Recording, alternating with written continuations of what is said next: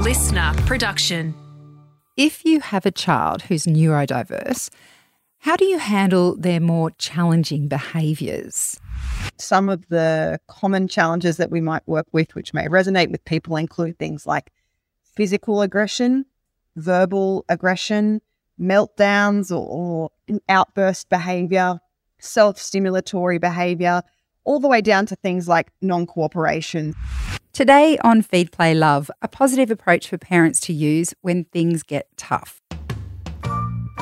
Feed, Play, Love with Siobhan Hunt.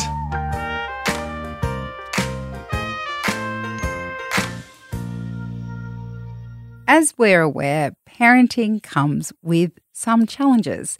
For parents of neurodiverse children, those challenges can be unique, and developing strategies that work for everyone in the family can be a long and difficult process. This is where positive behaviour support comes in. As the name suggests, the approach isn't about punishments or consequences for challenging behaviours, but instead looks to encourage children to behave in new ways. Erica Gleeson is a behavioural specialist and all abilities consultant with a passion for positive behaviour support. Now listen, let's start off by talking about language, because in this space, language is very important. I know you're not too fond of the term challenging behaviour. How would you term it, and why is it important to use that kind of language?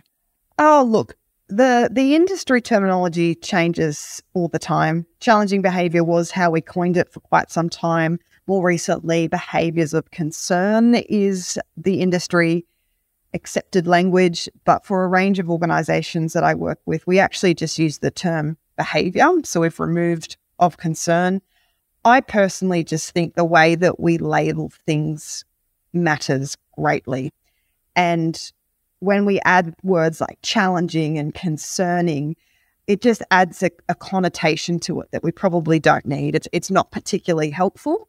So if I had my way, we would just refer to them as behaviours. And sticking with language, for those who aren't familiar with positive behaviour support, could you explain what it entails in a bit more detail? Sure. So positive behaviour support is effectively a framework whereby we understand why somebody is engaging in a particular behaviour, and we then help teach them new skills to better meet their needs without having to use the behaviour.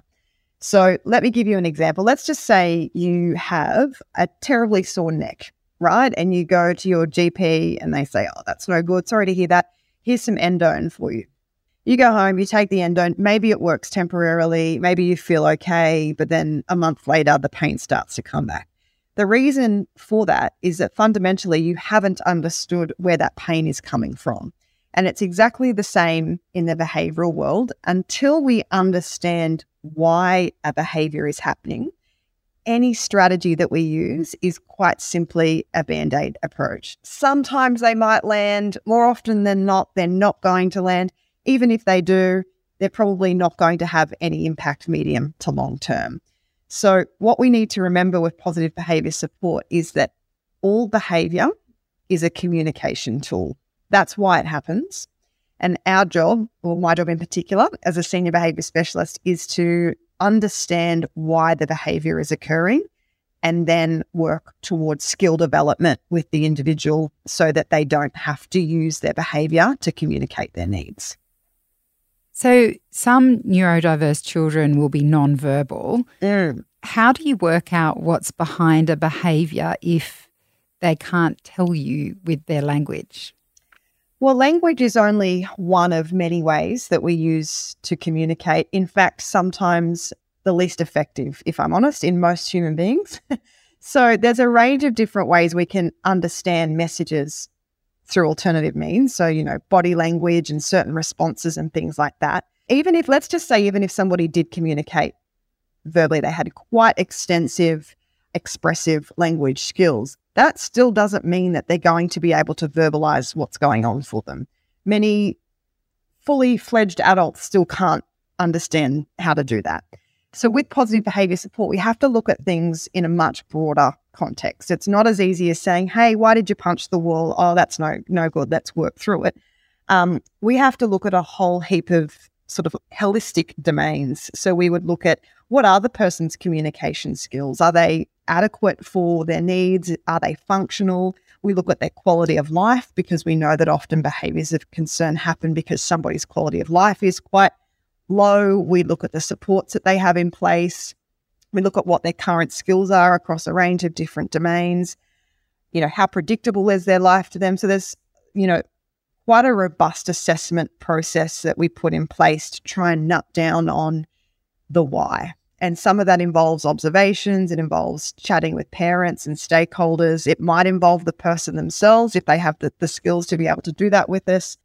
There's a range of different assessment tools that behaviour specialists use, and then ultimately that guides us into understanding which of the 4 functions of behaviour this falls under. Now, in an ideal world, it would be one of these 4, but life is never that easy. It usually falls under multiple of these categories. So the 4 functions of behaviour typically are, 1 is what we call tangible. So my behaviour serves as a way to communicate that I want something. I want to eat chocolate before dinner. You're saying no to me. I'm going to have a massive outburst behaviour about that because I'm really struggling to cope with what you're telling me.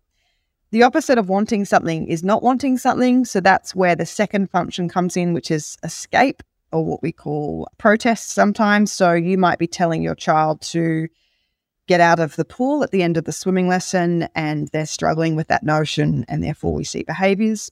Sometimes we have an interaction function. So that means I'm trying to get any interaction from you whatsoever, or I'm trying to get a predictable reaction from you. So I know when I do this, you'll do that. And by having that predictable exchange of communication, that brings me comfort because I like predictability. And the last function of behaviour is sensory. So by engaging in this particular behaviour, I gain sensory feedback. So if I repetitively hit my head against this brick wall, that actually provides me feedback through my skull. So only when we've worked out what the function is can we then look at the replacement skills that we're going to teach the person, because ultimately the behaviour is happening because of an unmet need. We still need to meet that need, but through more appropriate means. It sounds really involved and really, sorry to use the word, but really challenging work. Have you found a way of assessing behaviour that is a more straightforward process? Like, is it something that you've developed over time, or is it always quite time intensive when you're trying to work out where these behaviours are coming from? Look, we have to remember that I've been in the game a long time now. And so when I'm working with, we call them clients, when I'm working with clients, they're usually particularly complex. So I have to undertake a pretty robust process to get to where a lot of curiosity to get to where I need to. On a day-to-day basis, if the behaviours aren't particularly complex, you don't need to go through this rigorous process. Sometimes, and again, this is just from working in the industry a long time, I can just observe a child or an adolescent or even an adult and work out pretty quickly what's going on. We still carry through the assessment process because my opinion really means nothing. We need to we need to back that with some clinical evidence. We need to collect data. We need to go through, the proper process. But I can usually work out pretty quick what's going on. But as parents, not every parent is going to need to engage a senior behaviour specialist because they're experiencing behaviours in their household. If you follow the same sort of process in terms of understanding that behaviour is communication, understanding that ultimately your strategies mean nothing until they're adapted specifically to what that communication method is, you're not going to get very far. So parents can certainly put some effective strategies in place if they understand the behaviour better. So is that, putting it down into very base terms, if my child has a outburst, let's say they're not a toddler, they're old enough to have some kind of emotional regulation, but they have an outburst at 4:00 in the afternoon, and it's because their sister looked at them. And you could, as a parent, Not saying this has ever happened in my house. No, of You course could, not. as a parent, look at that and say, oh my God, he's just, they're just having a fight and that's just bad behavior and just both of you go to your rooms and don't talk. But on a very basic level, if you stop and you think, okay, what has his day been like? What's happened before with his sister that might trigger this? Is that what you're saying in terms of looking at where the behaviours come from instead of, we all get, I guess we're all in a heightened state when everyone's fighting, but it's like drilling down into why that outburst has happened in the first place. I can tell you that 99% of the time it would have nothing to do with the sister looking at him. Right, that's the tip of the iceberg.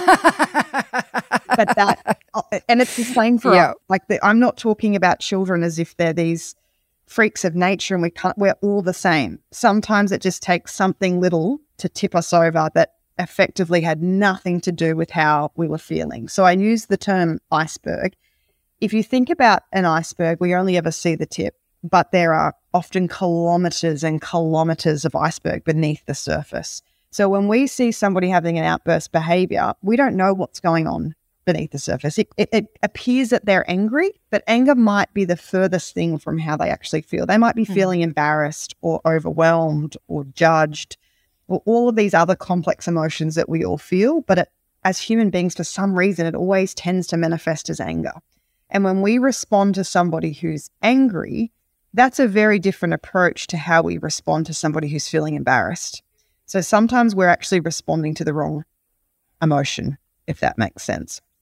There is what we call ABC in the industry, and it's usually easy for people to remember. So antecedents, that's the A, that refers to what was going on right before the behavior happened. So yes, it might be that my sister looked at me, but what are some other contributing factors? I slept rubbish last night. I was bullied at school today. I've got this test that I'm feeling really anxious about.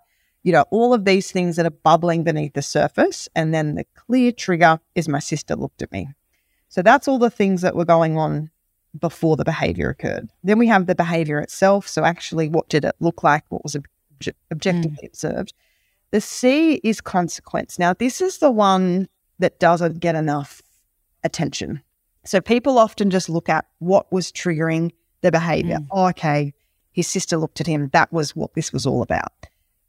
Decades and decades of research have taught us that, in fact, equally as important, or sometimes more importantly, is how was the behavior responded to. So let me give you an example of how that comes to play. So I recently was working with a 55-year-old lady with a severe intellectual disability, and every time she went to Westfield, she got completely nude. So this lady doesn't communicate verbally. He stripped off everything. I started to talk to her team about, what lines, what was going on, talk to me, paint a picture for me. And it would appear that over time she had tried to show other signs that she was feeling distressed, and they had redirected her. And I said, right, so when she gets nude, what do you do? And they said, oh, well, it's a 55-year-old lady with an intellectual disability in the middle of Westfield, has no clothes on at all. We just grab a towel, we grab whatever we can, we wrap her up in it, we take her home. And I said, right, and how does she present when she's home? They said, happy as Larry. She sits there, she watched Days of Our Lives, has a cup of tea, life's great. It really didn't take long for me to work out that all she was trying to communicate was that she hated being at Westfield. She was probably overwhelmed. She wanted to be at home on her couch instead. And she had learnt that the number one way to do that is to take all of my clothes off, and I know that they will take me home. So every behavior that I work with, one of the first questions I ask is, how is this behavior responded to? And I would say 95% of the time, it's very clear to me what is actually reinforcing the behavior. So sometimes we apply what we think is punishment, and a lot of the time that's reinforcing the behavior. So if somebody gets removed from the classroom for being disruptive in the classroom, for instance, it very well might be the case that they were really struggling in maths and hating it and didn't like the person they were sitting next to, and they realised all I need to do is throw a glue stick up at the fan and I get time out of the classroom, which is exactly what I needed and wanted, and the teacher has just reinforced the behaviour for me. And we're all guilty of it, and unravelling that isn't always super easy, but there are certainly ways that we can do that. But as a parent, I would say pay a great deal of attention to the responses. If your responses are working, the behavior is going to be decreasing in both frequency and how severe it is. If your child over time is having less and less outburst behaviors, well, that's great. That means that they're developing new skills and the way that you're responding to them is as it should be. If behavior isn't changing or it's getting worse, there's something not right there with A, both how we're responding to it, and B, their lack of skill development in terms of learning alternative skills to have their needs met. Erica, thank you so much for your time today. Once you get me started, it's really hard to stop. So I hope I've been of some value, and thank you so much again for having me back. That was Erica Gleeson, behaviour specialist and all abilities consultant.